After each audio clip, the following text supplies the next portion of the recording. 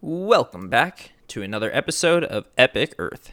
Epic Earth is a podcast for those curious about the STEM fields and the awesome, quirky, and fun experiences and research that is taking place right now.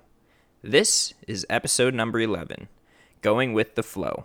Sit back, relax, and enjoy the ride as we take a journey around this epic Earth. How are elements distributed in a planetary body? What are our hopes? What are our dreams? What do we want to accomplish? And how do we accomplish it? We can have all the science in the world, but if it's not translated, how is that helpful? Welcome, everyone, to another episode of Epic Earth. I'm Ashley Bosa, and with me I have my co-host, Brian Rosenblatt. Hey, everybody. And sadly, Scott is not with us again. He's got a busy schedule, but as always, he's here with us in spirit. But I'm super excited to introduce our guest for this week. Everyone say hello to Mac Beers. Hey, everyone. So Mac is pursuing a PhD in geosciences here at Boise State University. He was born and raised here in Boise, actually, and he has an undergraduate degree in civil engineering from BSU as well. Is that right, Mac? Yep, that's right. That's great. And can you give us a little insight into how you transitioned from civil engineering into the geosciences?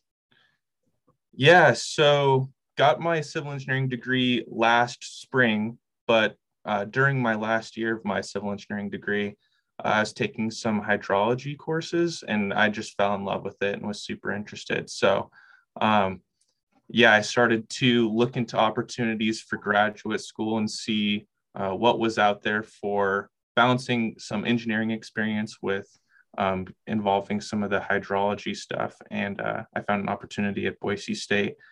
I'm just interested in doing work that involves like the needs of humans.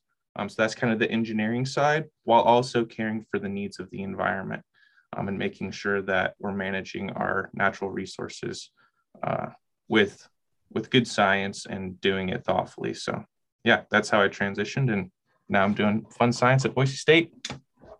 That's great. Yeah. What a cool transition, especially towards the end of your engineering program, to find something that you're super passionate about and that, you like to get out and go solve problems in the field every day with. So yeah, totally. Great. So Mac, why don't you just tell us a little bit about yourself? What makes you you? So yeah, this is always a funny question for me. And I mean, I even talk about it with my friends sometimes, like, what does make me me? And I think the fact that I think about it that way says a lot about who I am.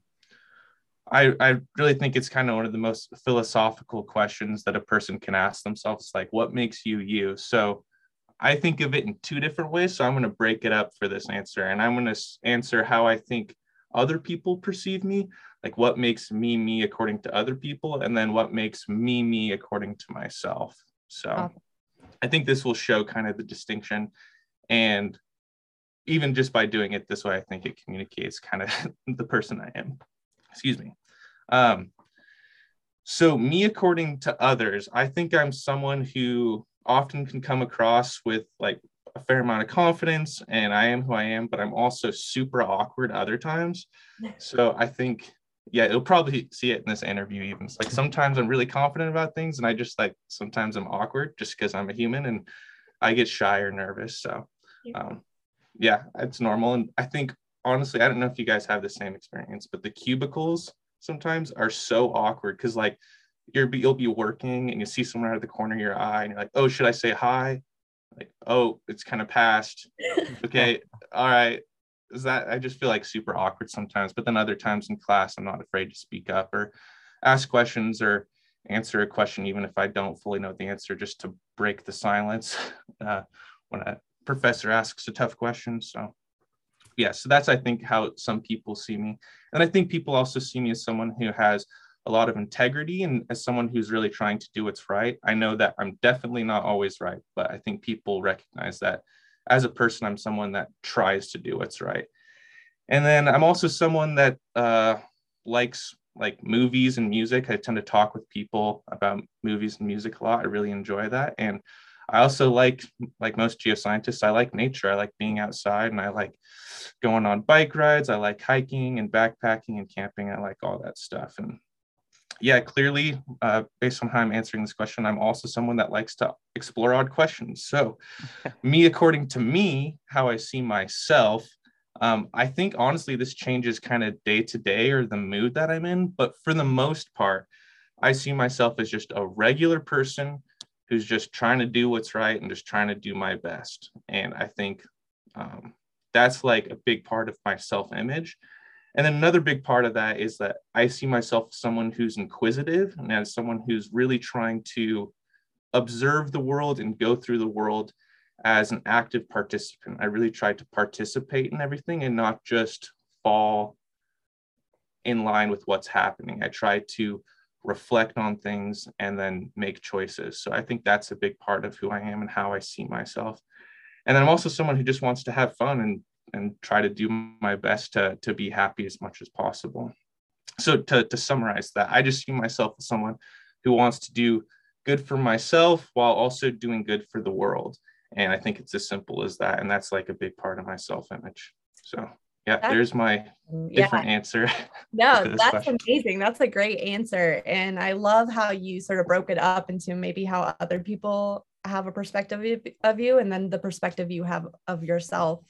I do have a couple of questions just based off of that answer. The first is what is your favorite movie or genre of movie and genre of music that you like to listen to? Oh man, I have a lot of favorite movies and a lot of favorite music. I think my go-to for movies is usually the Lord of the Rings trilogy. And I think I just love that because it's such an epic story and it's on such an epic scale. It's really rewatchable. And there's so many different characters that there's a lot to connect with. And there's a lot of opportunity for that for a lot of different people. So I found myself at different times in my life really connecting to different characters. And I think that, yeah, for me, that makes Lord of the Rings really enjoyable. And it's also just cool. And there's epic battle scenes and like really beautiful cinematography and stuff. Yeah. I also like Westerns. So one of my favorite Westerns is Once Upon a Time in the West. That's a really good one. Yeah. I think that's probably not as common of an answer. But yeah, I have tons of other stuff. For music, I think my favorite artist is Shakey Graves.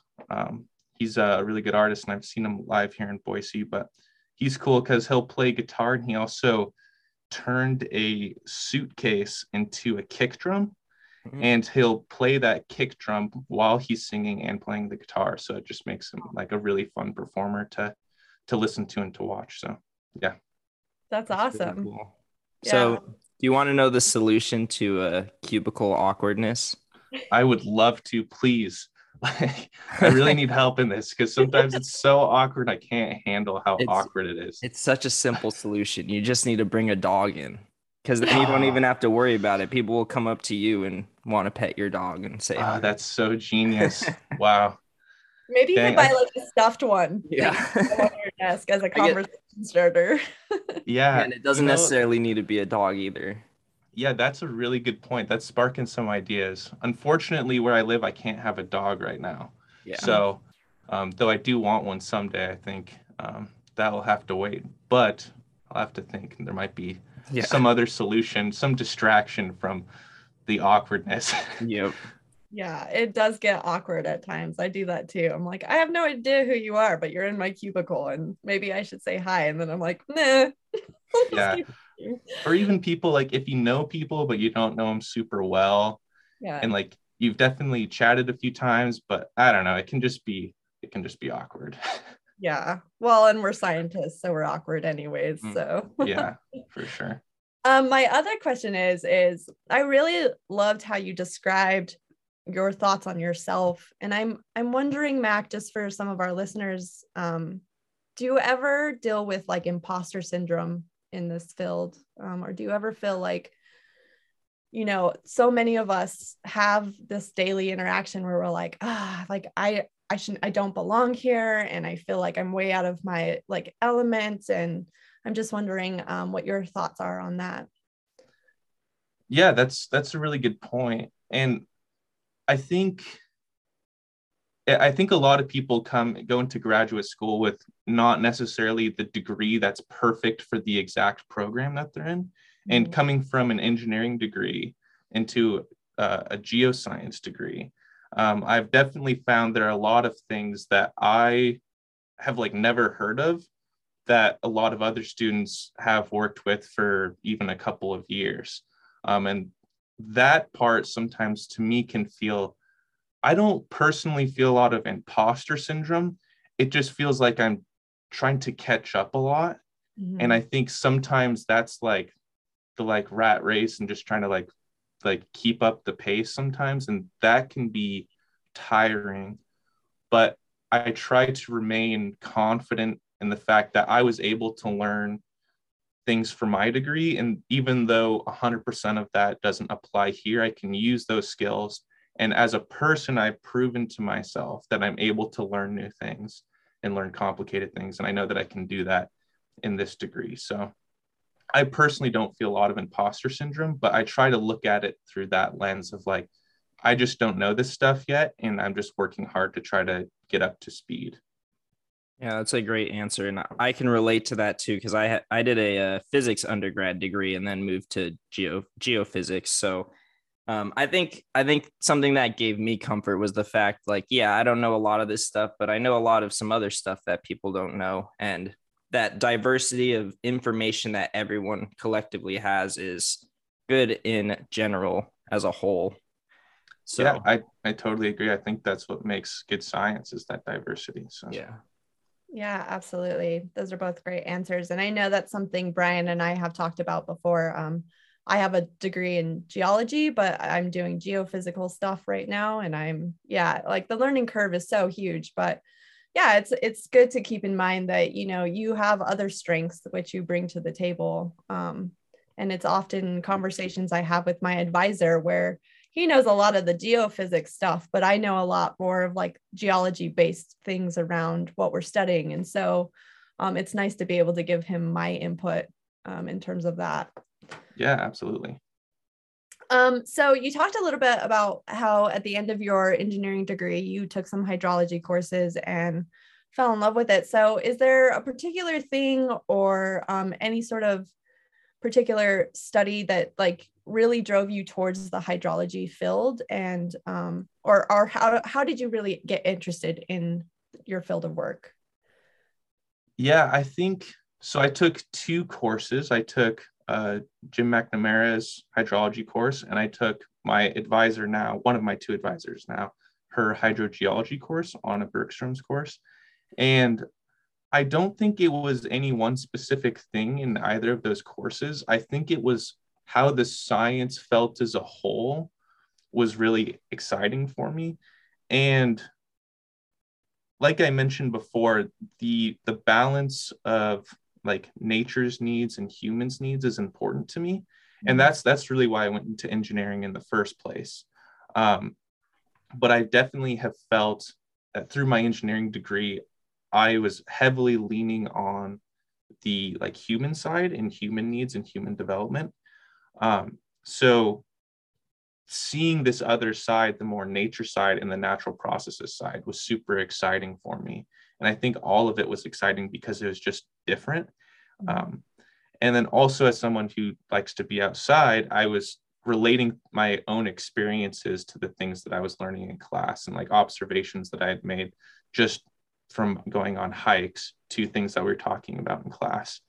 And I think that connection of like my experience and being able to be outside and then thinking critically about what's going on was like the most exciting thing for me. So I think that's what really did it, not one specific thing. That's really cool. And it sounds like, I mean, you're in a field too, which is very correlated with human needs as well, right? We're dealing with water and water resources, and that's very much a crisis, especially in the Western U.S. at this point in time. So it's cool that you can apply that aspect of your passion to now this geoscience field. It's really cool.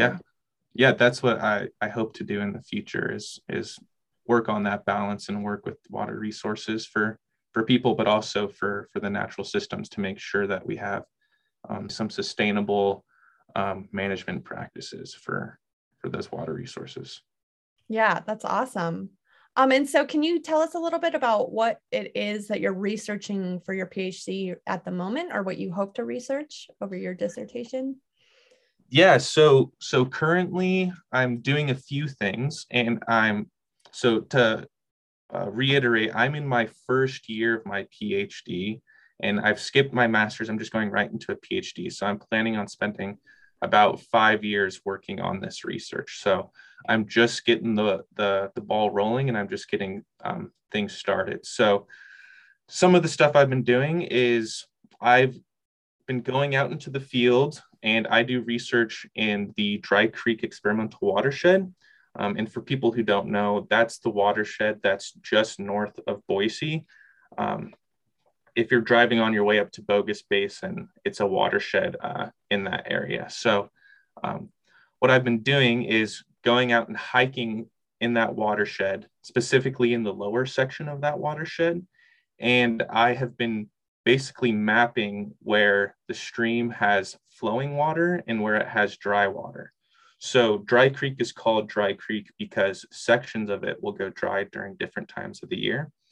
And this is called intermittent flow.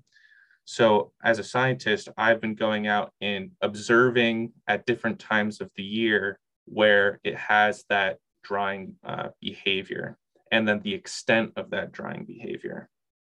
And I'll continue doing that for an entire year. So I've done it for a few months now, starting this fall, and I will end next fall. So that's the first task I've been doing. And that's been important because they're the red band trout up in that watershed, and they're reliant on that water for habitat. So that's the first thing I've been doing. And then I've also been going out bi-weekly, and I collect water chemistry samples and then run those samples. And we can do a lot of stuff with this, but right now we're just trying to make basic observations and see if there's any clear signatures of like, oh, when it's clearly more groundwater, we're seeing more of these weathering products, or when it's surface water, we're seeing these, or if it's snowmelt, we might be seeing other ions and cations. So that's another one. And then the research that I'm planning on doing, and I've been applying for funding for, is the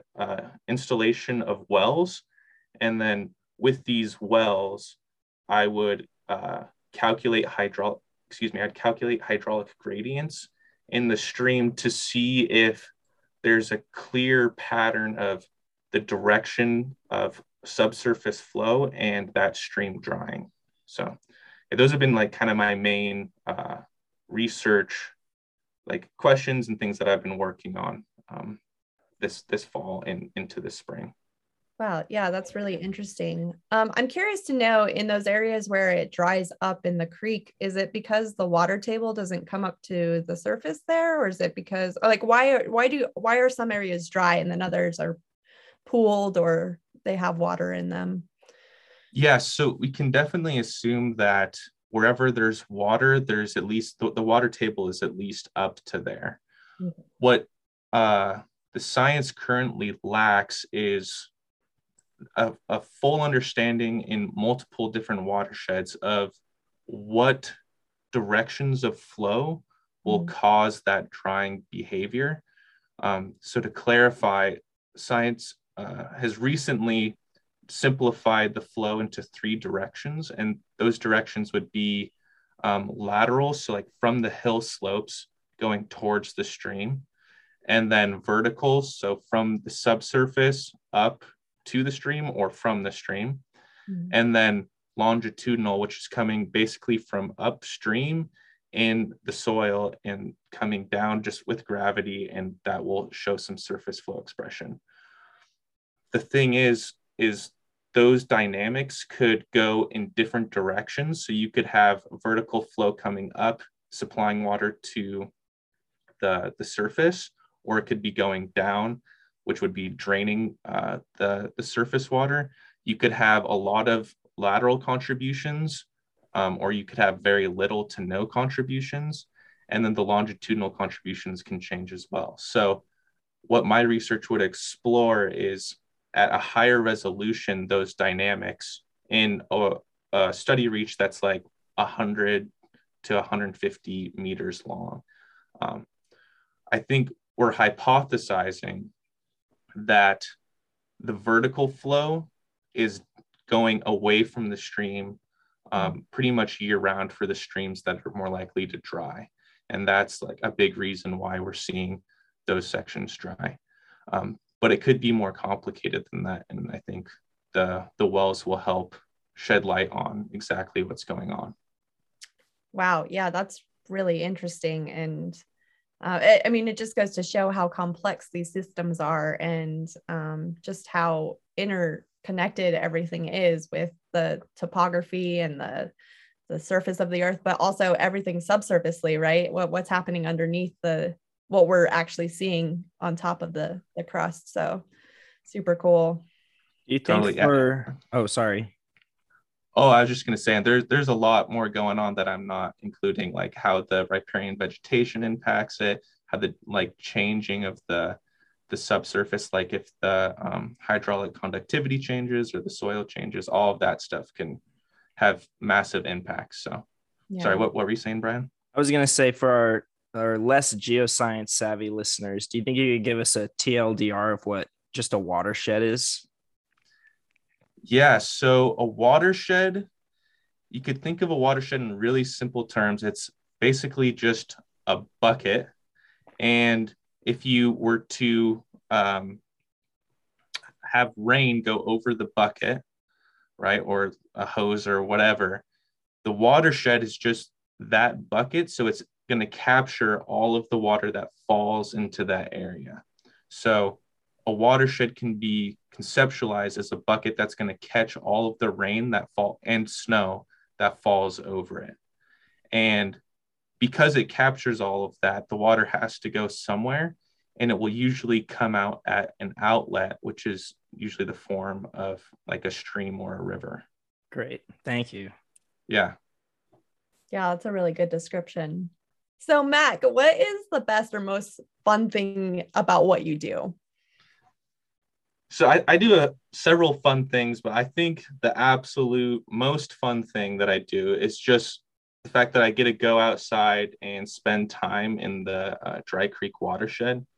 It's just really beautiful out there, and it's always changing. So I've been out there for a few different seasons now, and it's just, yeah, it's dynamic and it's beautiful, and there's just a lot going on and a lot to see. So I really enjoy that, and nothing really beats spending time out there. And then also, I think the other really fun thing that I do is really the fact that I get to do a lot of different things. I personally feel like variety is a spice of life, and it's like really adds a lot of like value to my life. And I think for most people, and it keeps me sharp and happy. So I get to do a lot of different things. So like sometimes I'm writing code, sometimes I'm in class, sometimes I'm working with instrumentation, sometimes I'm reading papers.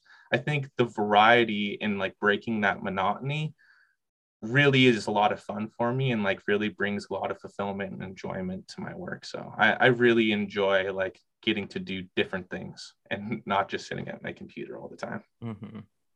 Yeah, I think a lot of us can relate to that for sure, which makes the geosciences and a lot of science fields really fun because you get to go outside and apply your science as well, which is awesome. I'm going to actually go on with that question. And do you have any fun stories from the field that you can share with us? Yeah, I have definitely several fun stories. But I'll go with one from last week because it's the most fresh in my head. So last week I went and collected some water chemistry samples, and this requires me hiking out into the watershed. It's about 3.5 miles up and 3.5 miles back. So it's about a 7-mile hike, and it's snowy up there. So there's not a ton of people right now. There's a trail along the creek, so it is pretty well trafficked, but definitely a lot less people since there's been all this snow. So anyways, I was out hiking. I hiked 3.5 miles out and collected some water chemistry samples on my way back. And about halfway back, I stopped at a fork where I have to collect a sample, and I looked up the fork and saw what was clearly a dead animal in the middle of the trail. And then I started to look around and saw clearly that animal's blood and fur all over the place. So I, as a curious geoscientist who had to collect a sample right there, investigated and played some detective and was able to, take some pictures and make some observations of what was going on. And while I was also looking over my shoulder every other second, worried that there's a hungry mountain lion that was defensive of their food. Yeah. And then after the fact, I and a friend looked at the photos, and we deduced that it was most likely a mountain lion that had killed a smaller deer up in the watershed. So a bit gruesome of a story, but quite exciting at the same time. So yeah, there are mountain lions up there, and that's a bit crazy, but it's exciting. And then I've also encountered like bucks snorting at me up in some tributaries, and I'm pretty sure I also like snuck up on a mountain lion one time because it looked like there was something that was sneaky and quiet in some brush, and then I just could not see it anymore. And by that time, I was definitely walking away, well, definitely staring at it, but like walking away quickly and just trying to get away. So Yeah. But yeah, it's been pretty exciting up there. Dry Creek is a crazy place. I've also fallen. I sometimes take my mountain bike up there. I've also fallen pretty hard on some rocks doing that and busted up my arm and got, I don't know if you can see, I got some like scars on my hand now from getting pretty scratched up. But yeah, Dry Creek is a tough place, but I've thought about, I've thought about like if you could give a personality trait to a watershed, I would definitely say that Dry Creek is pretty tough, pretty hardy, and a bit sassy at times. So yeah. Yeah, I've heard that. A lot of people who work up in that area are like, it's pretty gnarly. Like it's you've got to have some fun like skills and just be able to like take it as it comes, basically, if you're gonna hike that trail. But yeah. That's awesome though. How scary though to like be near mountain lions. That's creepy. Yeah, I haven't been too worried about them, but it might be good to, if I'm not on the trail, to be with some other people. So, but it's just, they're out there and it's okay. I don't think they want to mess with humans. So, but I'll still be cautious and smart, of course. Of course. Yeah, we're usually very cautious and smart as scientists. When we go out in the field, we try to be very aware of the fact that there are different types of wildlife out there, and they're not necessarily trying to hurt you, but they're trying to protect themselves. So yeah, just got to be aware of that. Yeah, I've also seen rattlesnakes out there. That's what I'm thinking about. So there's everything. Yeah. There's everything. Yeah, it's an exciting place. Yeah. I'm surprised that I got through my entire field camp without seeing one rattlesnake, because we were like in rattlesnake country. I don't know. I must have been kicking the dirt enough that they just didn't want to be around me. But where was that, Ashley? I did my field camp in northern New Mexico and southern Colorado. So like right in the middle of summer. So yeah, I'm surprised you didn't see one. I know. It's kind of crazy. I don't know. Maybe I'm just, my field partner the entire time was like, I really want to see a rattlesnake. And I was like, I really do not. Like, we were on opposite ends of like what we wanted to see. And I was like, let's not pray that we see a rattlesnake. That sounds like a terrible idea. Yeah. Yeah, I've actually never seen one before that. And yeah, I was a wildland firefighter and I was on a desert cruise. So we were in the desert all the time. And I guess they probably shy away from fire, though we weren't always right at the fire. But. Oh man. Well, I want to ask you sort of a fun question, and it's a question that I think a lot of our listeners really like, and also I like because I like the creativity that a lot of our guests sort of come up with. But if you could describe your work using an analogy, what would it be? Yeah, so I think this is a tough question. I think there's a lot of different directions people can go, and I see why it's a fun question for people to think about. Um, the one that I've thought of, though it is a bit goofy, is if I saw myself as a doctor and I saw Dry Creek as my patient, and let's say Dry Creek has this problem, and the problem is stream intermittency. Dry Creek's like, man, I just keep going dry in sections and I don't know why. And it's okay that I go dry, but I really need to understand, like, why am I going dry in sections and why do I go dry at this time of the year? So as a doctor with a person, I would, if they had a problem like this, or like I feel sick and I don't know why, I might take a medical camera and stick it in them and swish around and see, okay, what's going on? What's wrong with this person? And then I'd be able to see, oh, it's obviously you got this problem. And then I'd take out the camera, like, okay, this is your problem. Well, with Dry Creek, if I'm the doctor, I can stick wells into Dry Creek and then make some observations. And then with those observations, I could diagnose Dry Creek and say, hey, you're going dry because of this. This is your problem. So that's that's the analogy that I see. I see myself as a doctor helping a patient in some ways. So That's awesome. Yeah, that's a great analogy. I like how intuitive it is to think about that. All of us have been probably poked and prodded by doctors before, so we know relate. So, okay. Well, I'm going to ask you your first very serious question. Uh-oh.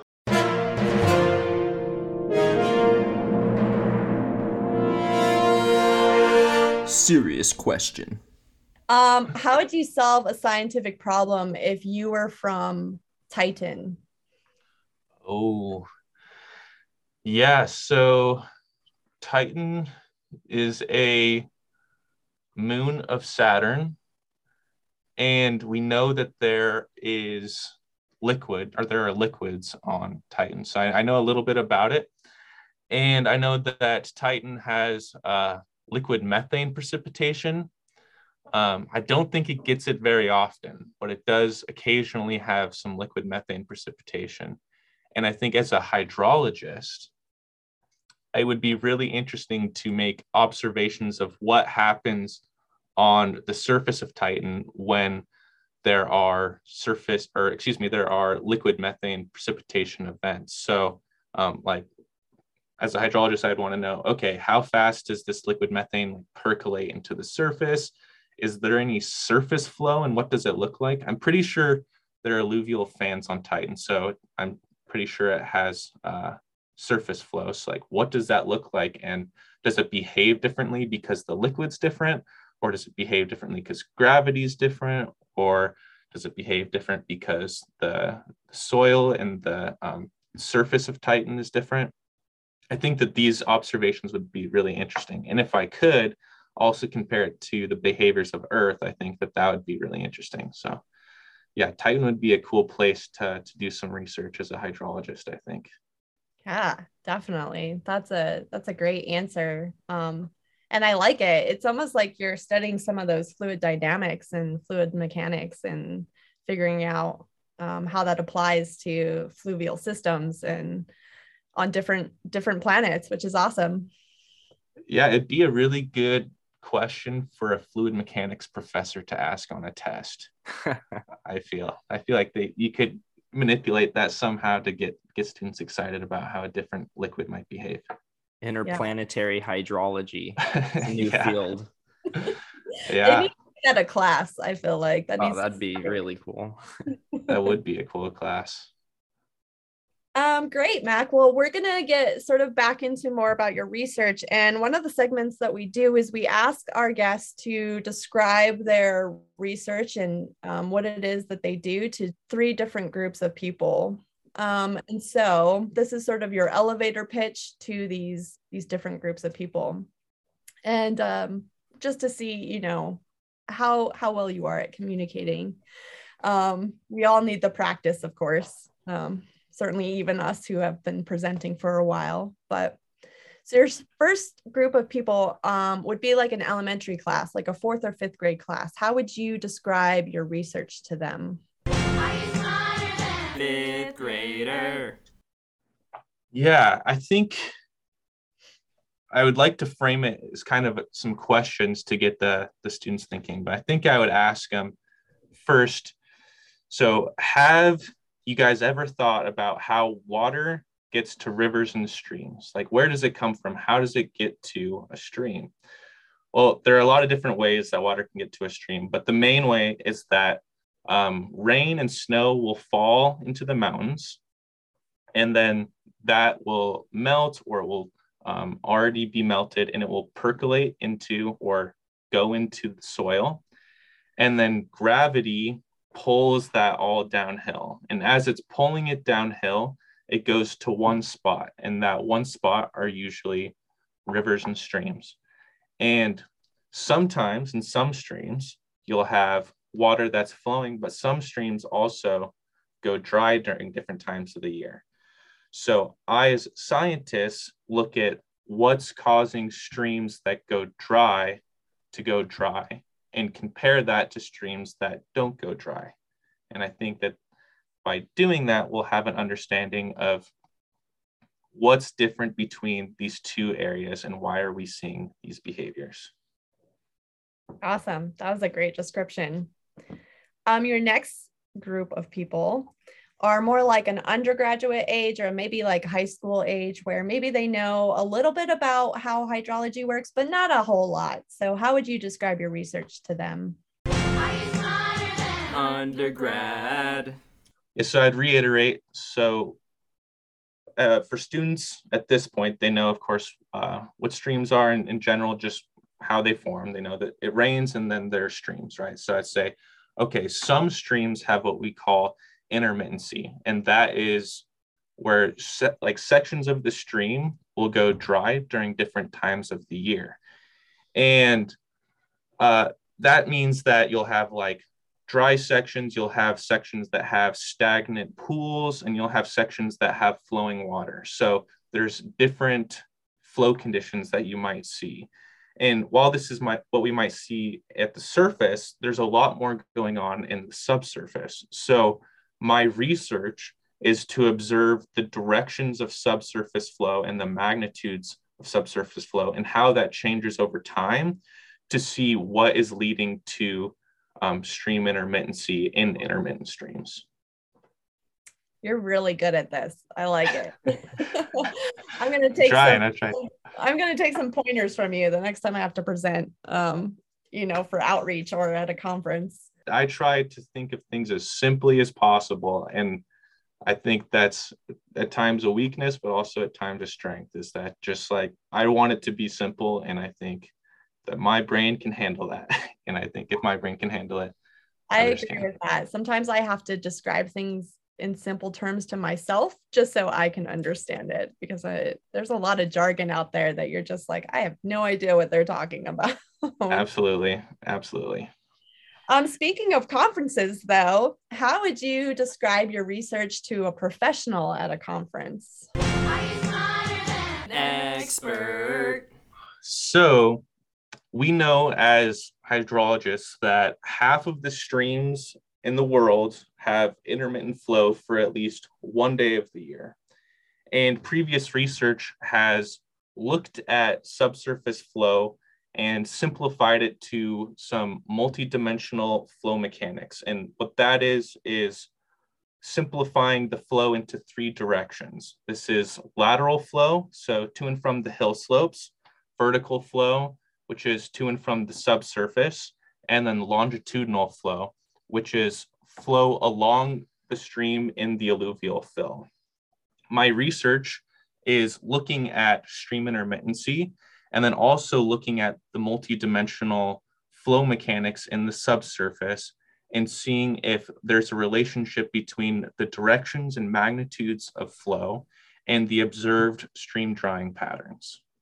And I'm going to take this research and this data that I'm collecting, and it's going to complement other research that I'm doing, which is mapping stream intermittency and collecting water chemistry samples. Awesome. You nailed it. Thanks. Yeah, definitely. You're going to do amazing at conferences describing your research for sure. Hope so. Yeah. Well, this has been awesome. I'm going to finish up with some more serious questions now for you to wrap up this amazing interview.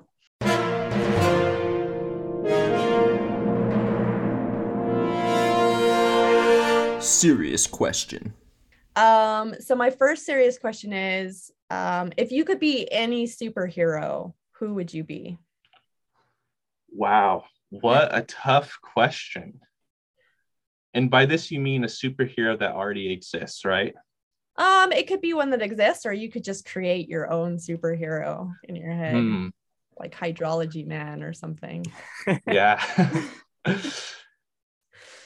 Well, I might have a few different answers. I've always really liked Spider-Man, and we were talking, some of my friends at school and I were all talking about our Myers-Briggs personality test, and we all took the test again, and I apparently was Peter Parker, Spider-Man, my personality type. So I definitely relate to Spider-Man.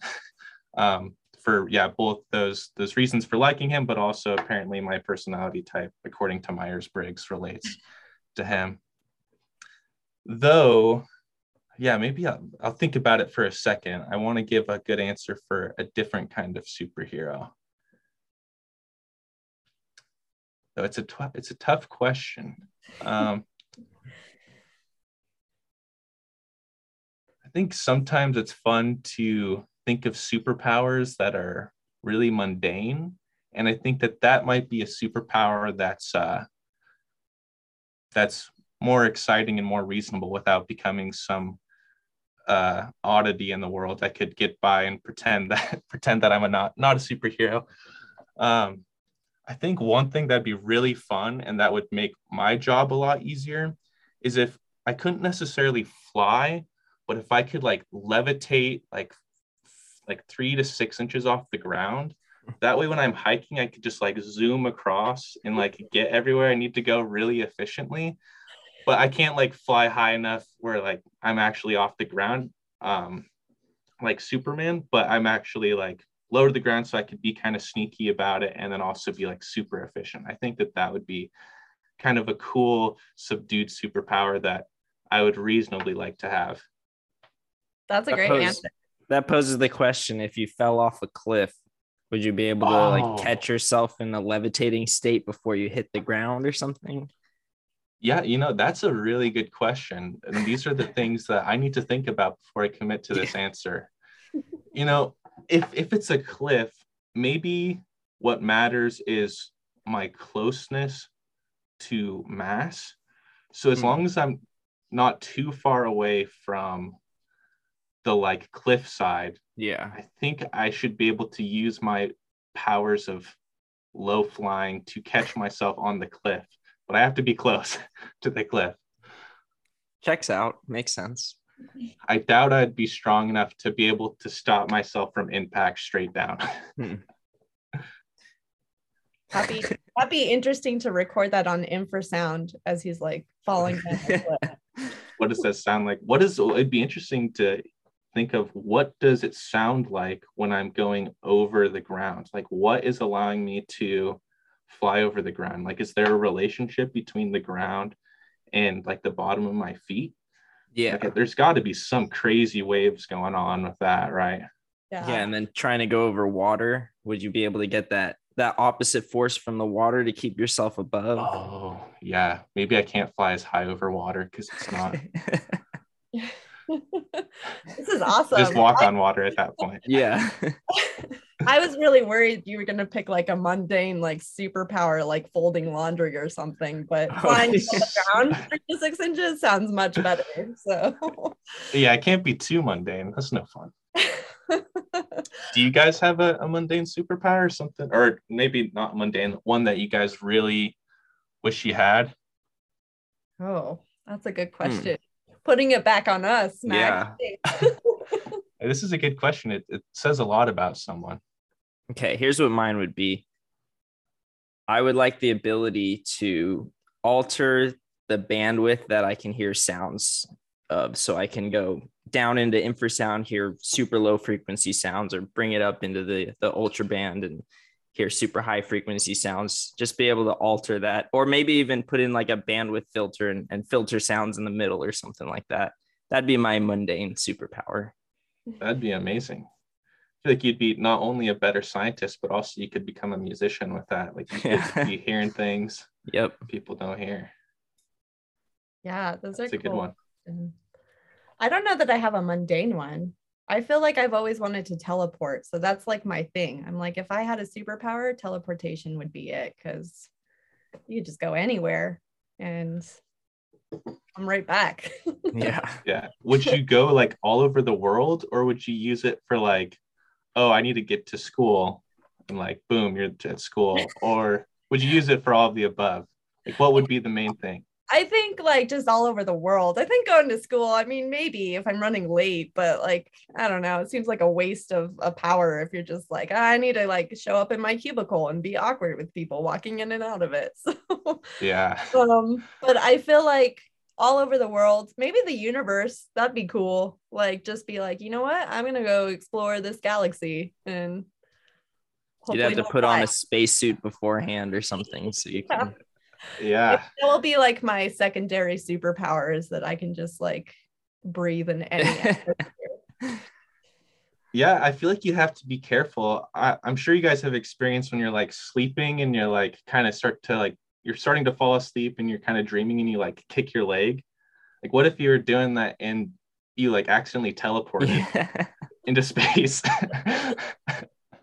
Like while you're like, you'd have to be really careful. Or maybe you just teleport to space and sleep there so you can have a nice quiet environment. Yeah. In a vacuum. Yeah. Avoid space. You might teleport to like the grocery store in your pajamas and you're like, you like wake up and you're like, oh my gosh, to teleport back real fast. Yeah, that might be awkward, but fun stories. Be a good conversation starter. It would be. Yeah, I'm sure it wouldn't happen too often, but something to think about for sure. Oh my gosh, yeah, that's a fun question. Also a fun conversation that we just had. I love it. I have one more question for you before we end. Do you fish at all, Mac? I don't fish. I am somewhat interested in fly fishing, but yeah, I don't know if I'd ever really get into it. It's more for me, like I've been out fly fishing with people that are really into it. And for me, it's more about just like being outside and being in beautiful areas and just like being at peace with the river. So nice. Because my question was, do fish get thirsty? Oh. I think they get thirsty, but they get thirsty for oxygen. Ooh, I think the dissolved oxygen is really important for fish, right? So and this is a big part of my research because fish are impacted by intermittent streams, but if the water's too warm, then you won't get enough. And it's also if it's too stagnant, you won't get enough dissolved oxygen, and the fish will suffocate. But I think it's a comparable analogy where they get thirsty for oxygen, just like we get thirsty for water. And if they don't have enough oxygen, then they'll suffocate. So that's my working my way around your question. Scientific answer. Yeah, you're just doing amazing. So I feel like we could just sit here and interview you on all these questions all day long. So I love answering these weird questions. Me and Reed, who's in my cubicle with me, he's Kendrick Kaiser's, one of Kendrick Kaiser's students. We just ask each other the weirdest questions all the time, and we just like to explore them and joke about it. So we really build off of each other, and it's a lot of fun. Do you guys think that fish get thirsty? I mean, I would go with your answer too. That would have been my answer is yeah, like the dissolved oxygen is what they're really after. So, but I think every once in a while they crave like a Coke or something. So Probably. I mean, they're just eating bugs all day. I'm sure they want something different. Yeah. oh man, you guys.